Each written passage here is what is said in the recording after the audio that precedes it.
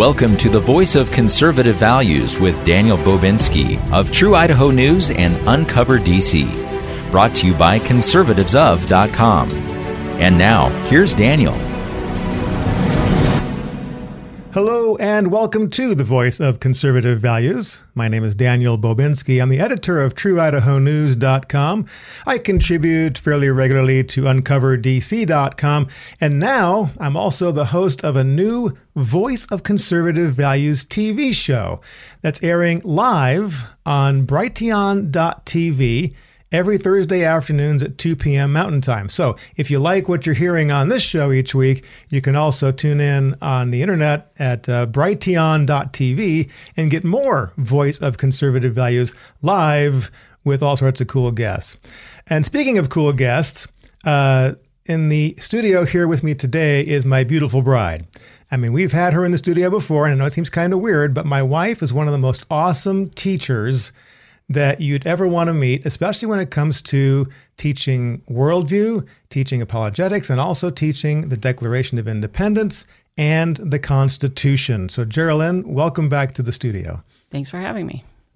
So, people who are regular listeners to our show know that I often quote John Adams, who was writing to the Massachusetts militia while he was a sitting president. And he wrote that our Constitution was made only for a moral and religious people. It is wholly inadequate to the government of any other. And you and I have been talking about this and how it's so necessary for that framework to have that Judeo-Christian perspective. Could you speak to that issue a little bit?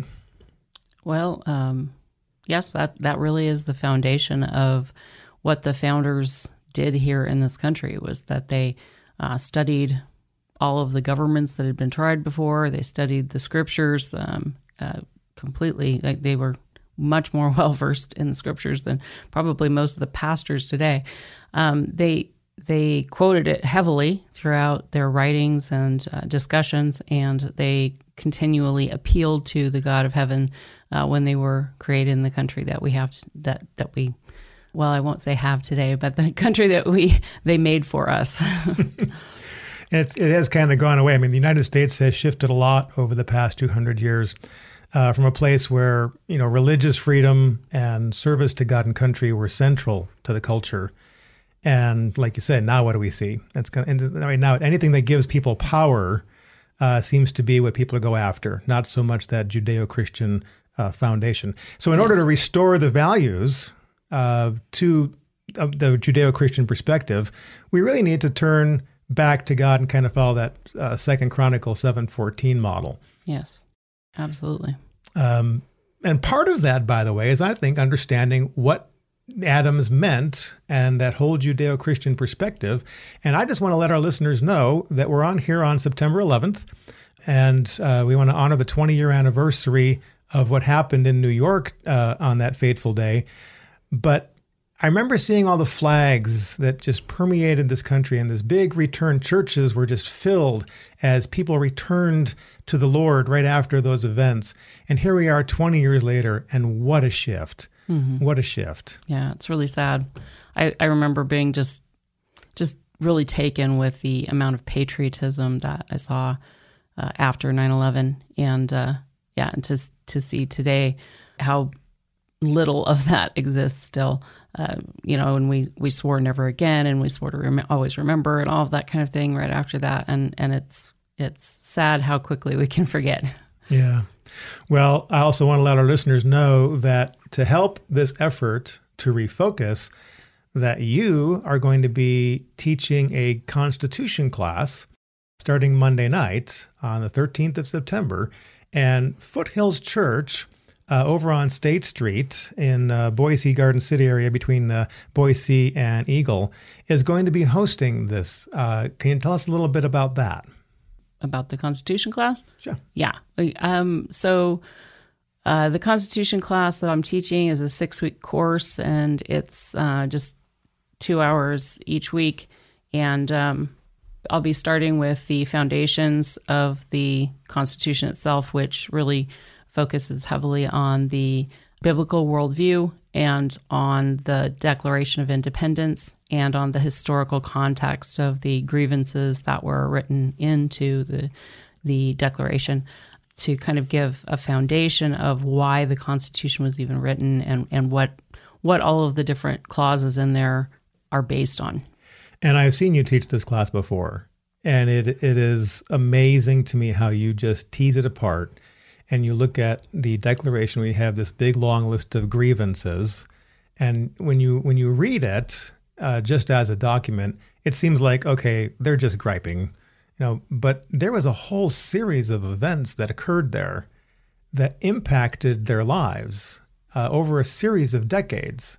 So these weren't just saying, hey, let's gripe about these things. These are some very serious issues that impact how one should have a society. And what I saw you do the last time you taught this, that I saw you teach this to a bunch of adults, because you've been teaching this to kids for years and high schoolers. But when I saw you teach this to adults, you did a great job of teasing it apart, helping us relate to all the different acts and all the different events that kind of set the stage for the Constitution. Can you speak to that a little bit? Yeah, so the Declaration of Independence was the grievances. They had been appealing to the king for years, like you said, decades even, to treat them fairly, to treat them under what had been law, what had been established law in Britain for, hundreds of years. And so they just wanted to be treated the way that citizens of their country should be treated. And since the king was unresponsive and even more brutal sometimes after they would appeal to him, they finally had enough. And that's really what the Declaration of Independence was. It wasn't a momentary decision. This was the culmination of years and years and years of abuse. And so the Declaration is the heart of the Constitution. The Declaration is the essence of why the Constitution is there. The Constitution is simply the nuts and bolts of how we're going to work this out. And so the Constitution reflects these grievances quite often throughout it. It reflects all of the ways that they had been wronged by Britain and the ways that they were going to try to prevent that in this country. So when we're looking at the Constitution, we're looking at the bars that surround the government to prevent them from usurping the authority of the people, which is what had happened under Britain. So I really feel like that first class, we need to delve into the Declaration of Independence so that people really understand why and the heart and the history behind everything that's written in the Constitution itself. Mm-hmm. And it is so much like you say that you have to have that. I don't suppose you have to, but it greatly, greatly enhances your understanding of the Constitution if you understand the nuts and bolts of the Declaration and why it was written the way it was written. Sure. You can read the Constitution and comprehend what they're saying, but until you understand the why and the heart behind it, then it, just like anything else, out of context can be used against the principles for which it was supposed to be standing. So that's I think what has happened really in this country over the years, over the centuries in between then and now, is that we have lost sight of the heart of the Constitution, and so it's simply become a list of, do this, don't do that. And without the heart, then the legalistic application of any kind of system of laws will be abused. And that's really what we have. It's an abuse of that law. And that goes back to what I think James Madison said. At least it's attributed to him. I think it's also attributed to James Monroe. But he says, before any man can be considered a member of civil society, he must be considered a subject of the governor of the universe. Right. Yeah. So you have to understand you're submitting to God first. Sure. Well, going to the biblical reference, it's you're either going to be a slave to Satan, to sin, or you're going to be a slave to God. If the beauty of being a slave to God, though, is that it's more of a indentured servant. You're doing it by choice, and so you're not really enslaved. you enslave yourself, whereas sin enslaves you, and you become its plaything, as it were. So yeah, it's a choice that we make to serve God, and if we choose that, then we get to be a citizen rather than a servant. And it's kind of counterintuitive, but as you enslave yourself to God, that's when you truly become free. Yes, exactly. That's what's so cool.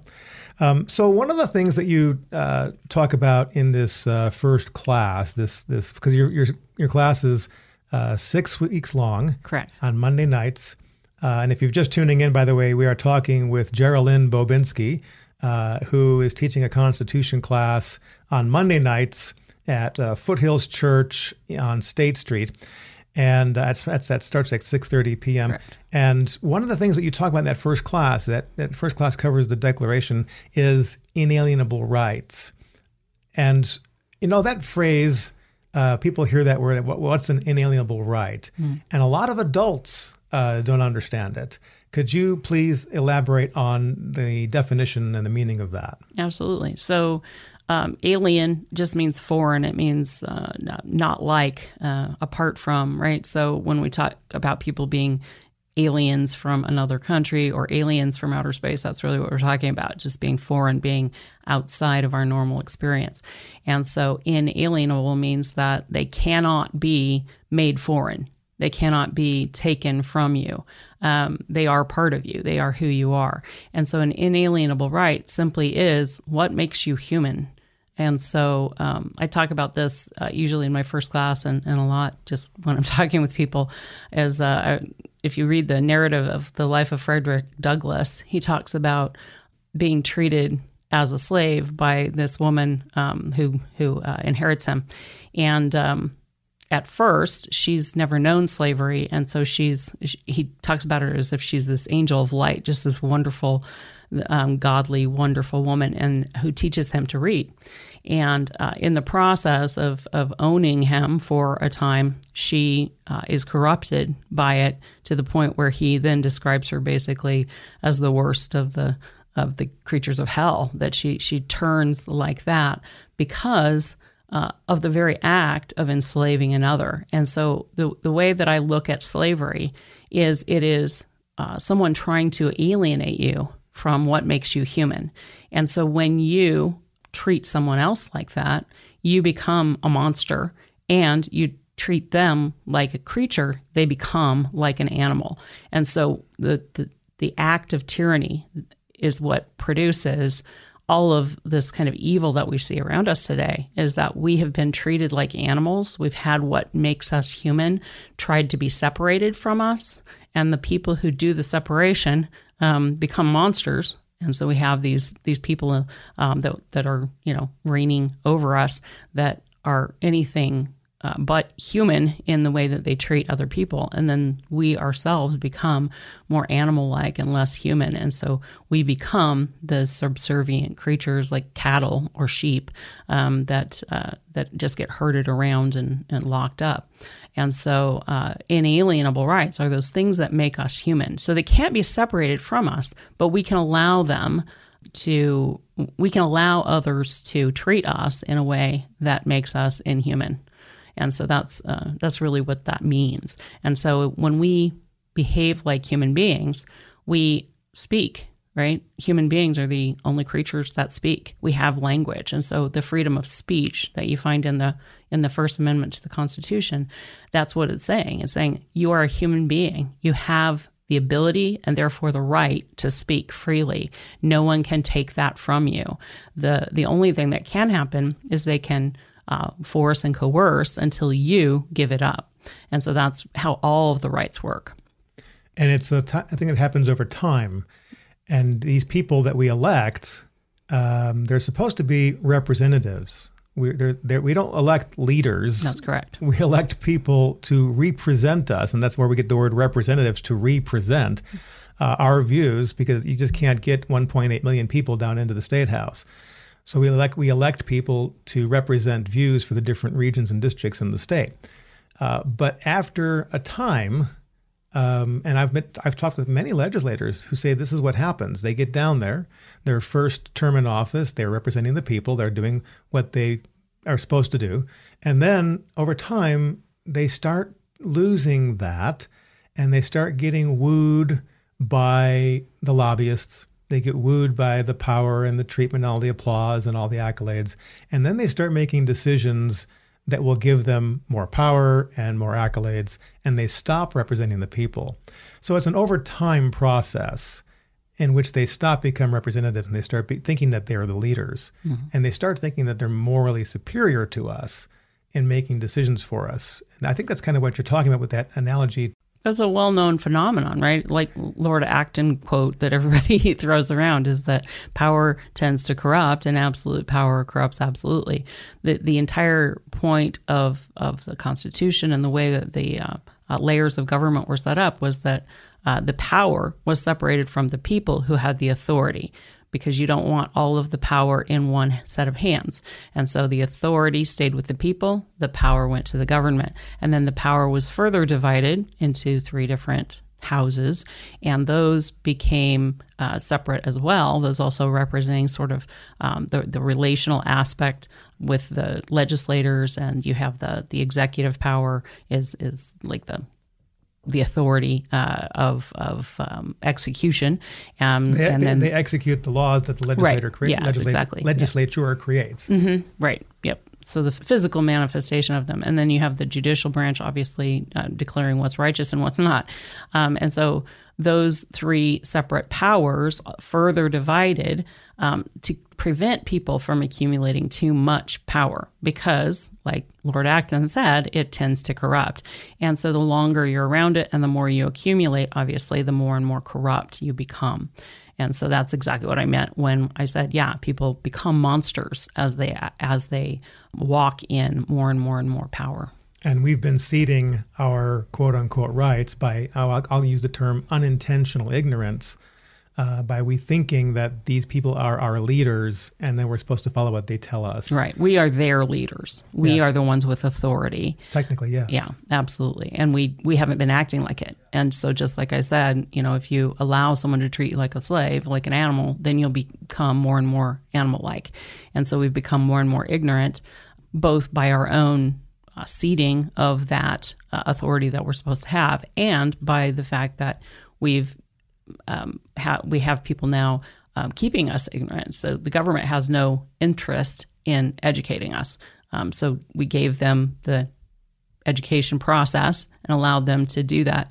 And they have no interest in actually educating us, because an ignorant populace is much more easily controlled. And so it's been this kind of down the drain circular pattern that's been going on in our country for a long, long time. Mm-hmm. Which is why you're teaching this class. Exactly. I want to undo the uneducation that a lot of people went through in their supposed education. And I just want to say to the listeners that, if you're coming to this class, know that you don't know what you don't know. Right. Yeah. And we had, last time I saw you teach this class, we had like 60 people attending, adults. Mm-hmm. And they're saying after each class, they go, wow, I never knew that. I never knew that. Yeah. And it's there's no shame on them. No. After my class, I've talked to people who are actually practicing attorneys. I've talked to medical professionals, doctors, nurses, etc.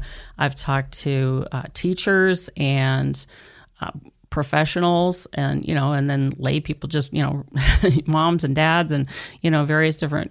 It doesn't matter what kind of credentials or education or whatever that you had. If you've been miseducated by a system that wants to keep you enslaved, then obviously they aren't going to tell you these kinds of things. And so to understand them, you just have to look further, deeper, go around the back way and really understand things. And so that's what I'm trying to help people do is become more acquainted with these ideas, so that when they read these documents and go and search on their own, they'll already have that backbone of what this is all about, so they can have that context when they're reading it and applying it correctly, rather than the way that they'd been taught.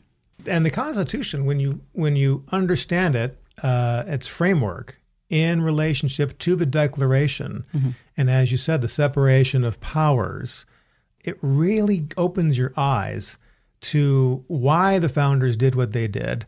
And like they sat down and studied, and you read about how their conventions went. They had looked at all the different forms of government. They said, hey guys, we've got a blank slate here. We can do whatever we want with this government. How do we want to set this up? That had never happened in the history of the world before. Right. So they analyzed all the different forms of government, and they, as you said, looked at that concept of power, and they knew that the heart of man was evil. These guys were mostly Christians. 52 of the 56 signers were solid born-again Christians. So they understood that Christian worldview. And as you are fond of saying, the Judeo-Christian worldview permeated society. Right, yeah. Goes back to that John Adams think quote. It's really important that people understand you don't have to be a Christian. I'd hope that you were, just because I think that it's good for you as well as good for the world. But you don't have to be to still understand that was the heart and foundation of this country, and to respect that, and to grant room for other people to walk that out. That's really what the freedom of religion aspect of that First Amendment is all about, is that we let people exercise their religion. We let people believe and act upon their beliefs, because we want to honor that heart that's behind this entire government foundation building. Yeah. That separation of powers that you mentioned, that is so important, and I think people are missed that, and we're losing that in our country today. We have an executive branch that is trying to grab more and more control away from the legislative branch, which is what represents the people. And so we see a very slow erosion, blurring of the lines between the three branches of government, and also between the federal government and the state governments. Yeah. And that's dangerous. I would say that it's not that we are losing it. I mean, we continue to lose more and more of it, but we've lost it. I mean, that separation has almost completely deteriorated. So we have a judicial branch that makes laws. Just look at Roe v. Wade is a great example of that. That decision was anything but a decision. It had nothing to do with the actual judicial merit of the case at all. It was simply legislation. It reads just like a bill. And, so you've got that. You've got the executive branch with all of its various different departments and whatnot making rules. And those departments and those bureaus and whatnot, they not only make laws, but then they go and enforce those laws, and then they go and execute or they judge those laws. And so say you violated an EPA rule, they would come and they would cite you, and then they would try you, and they would convict you, and then fine you or whatever it might be. That's all done with one department under the executive branch. That is no separation of powers. No, not at all. Not at all. So we've been talking with my beautiful bride, by the way, Jeralynne Bobinski, who's a fantastic teacher, and you want to come to this class if you can on Monday nights at Foothills Church in Boise. It's at 9655 West State Street. Monday evenings from 6:30 to 8:30, starting Monday night, this coming Monday night, September 13th. So there's that. Jeralynne, in the class, you break this, you go through the entire Declaration, you go through every article of the Constitution. You devote one night to each of the articles. Could you kind of give us an overview? Yeah, so the foundation, like I said, is the first night. The second night will be Article 1, and then the third night I do Article 2. The fourth night I do Article 3, and then the fifth night I do the rest of the articles and the Bill of Rights, and then the final night I do the rest of the amendments. So for our listeners who may not be familiar with, what does Article 1 cover? Article 1 is the legislative branch. Which is the most important. It's absolutely. The people. It's much longer and much more full than any of the other articles, so obviously where the predominance in the government should rest. Yeah. And then Article 2? Article 2 is the executive branch. And Article 3? The judicial branch. Yeah. So we're going to get a breakdown of, here's the Declaration on your first class, and why it was done, and all the factors, and then you're going to go into the articles. What's amazing, and as I've watched you teach this class, is you will always refer back to the Declaration. The reason this is in Article 2, so to speak, is because of this grievance in the Declaration. And so you really teach people why these things are in the Constitution. Right. Like I said, context is everything. If we don't understand why they're there, then we can easily undervalue them or apply them wrongly. So I want people to really understand what it's about. Awesome. Awesome. Well, again, I just want to thank you for joining me today in studio. This is my wife, my beautiful wife, Jeralynne. We have a class coming up Monday night, starting Monday night for 6 weeks at Foothills Church. There is no charge for this, by the way. It is free to attend, and I encourage you to grab a friend and come.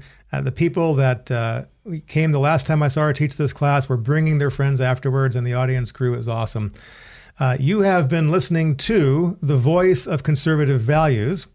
And I should say, if you want to read more news about what's happening in Idaho, you can go to trueidahonews.com, because the people who write for that, which is what I own, they all hold a Judeo-Christian worldview. And of course, you can scroll down to the bottom of the page there and subscribe. It's absolutely free. I also want to thank the sponsor of our show, Conservatives Of. That's conservativesof.com. So if you like the information you're getting on this show, you can go to conservativesof.com, make a donation, and just earmark it for the radio show. And by the way, all donations are used to cover the cost of airtime. I come into the studio once a week, and I do this for free because I feel like it's my God-given calling to educate and open up eyes and ears. And of course, if you like this show, you might also enjoy watching the Voice of Conservative Values TV show, which starts at Thursdays at 2 p.m. That's live on Brighteon.tv. So not only can you hear Voice of Conservative Values here every Saturday morning, you can also watch it live on Brighteon.tv on Thursday afternoons. All right, this is Daniel Bobinski. Jeralynne, thank you very much for joining me. Thanks for having me. I thank you so much for listening. We'll catch you next week at the same time. Until then, be blessed. Thank you for tuning in to The Voice of Conservative Values. If you'd like to support this broadcast and Conservatives Of in the Treasure Valley, you can do so at conservativesof.com. Freedom can only be maintained by a prayerful, informed, vigilant, and engaged citizenry.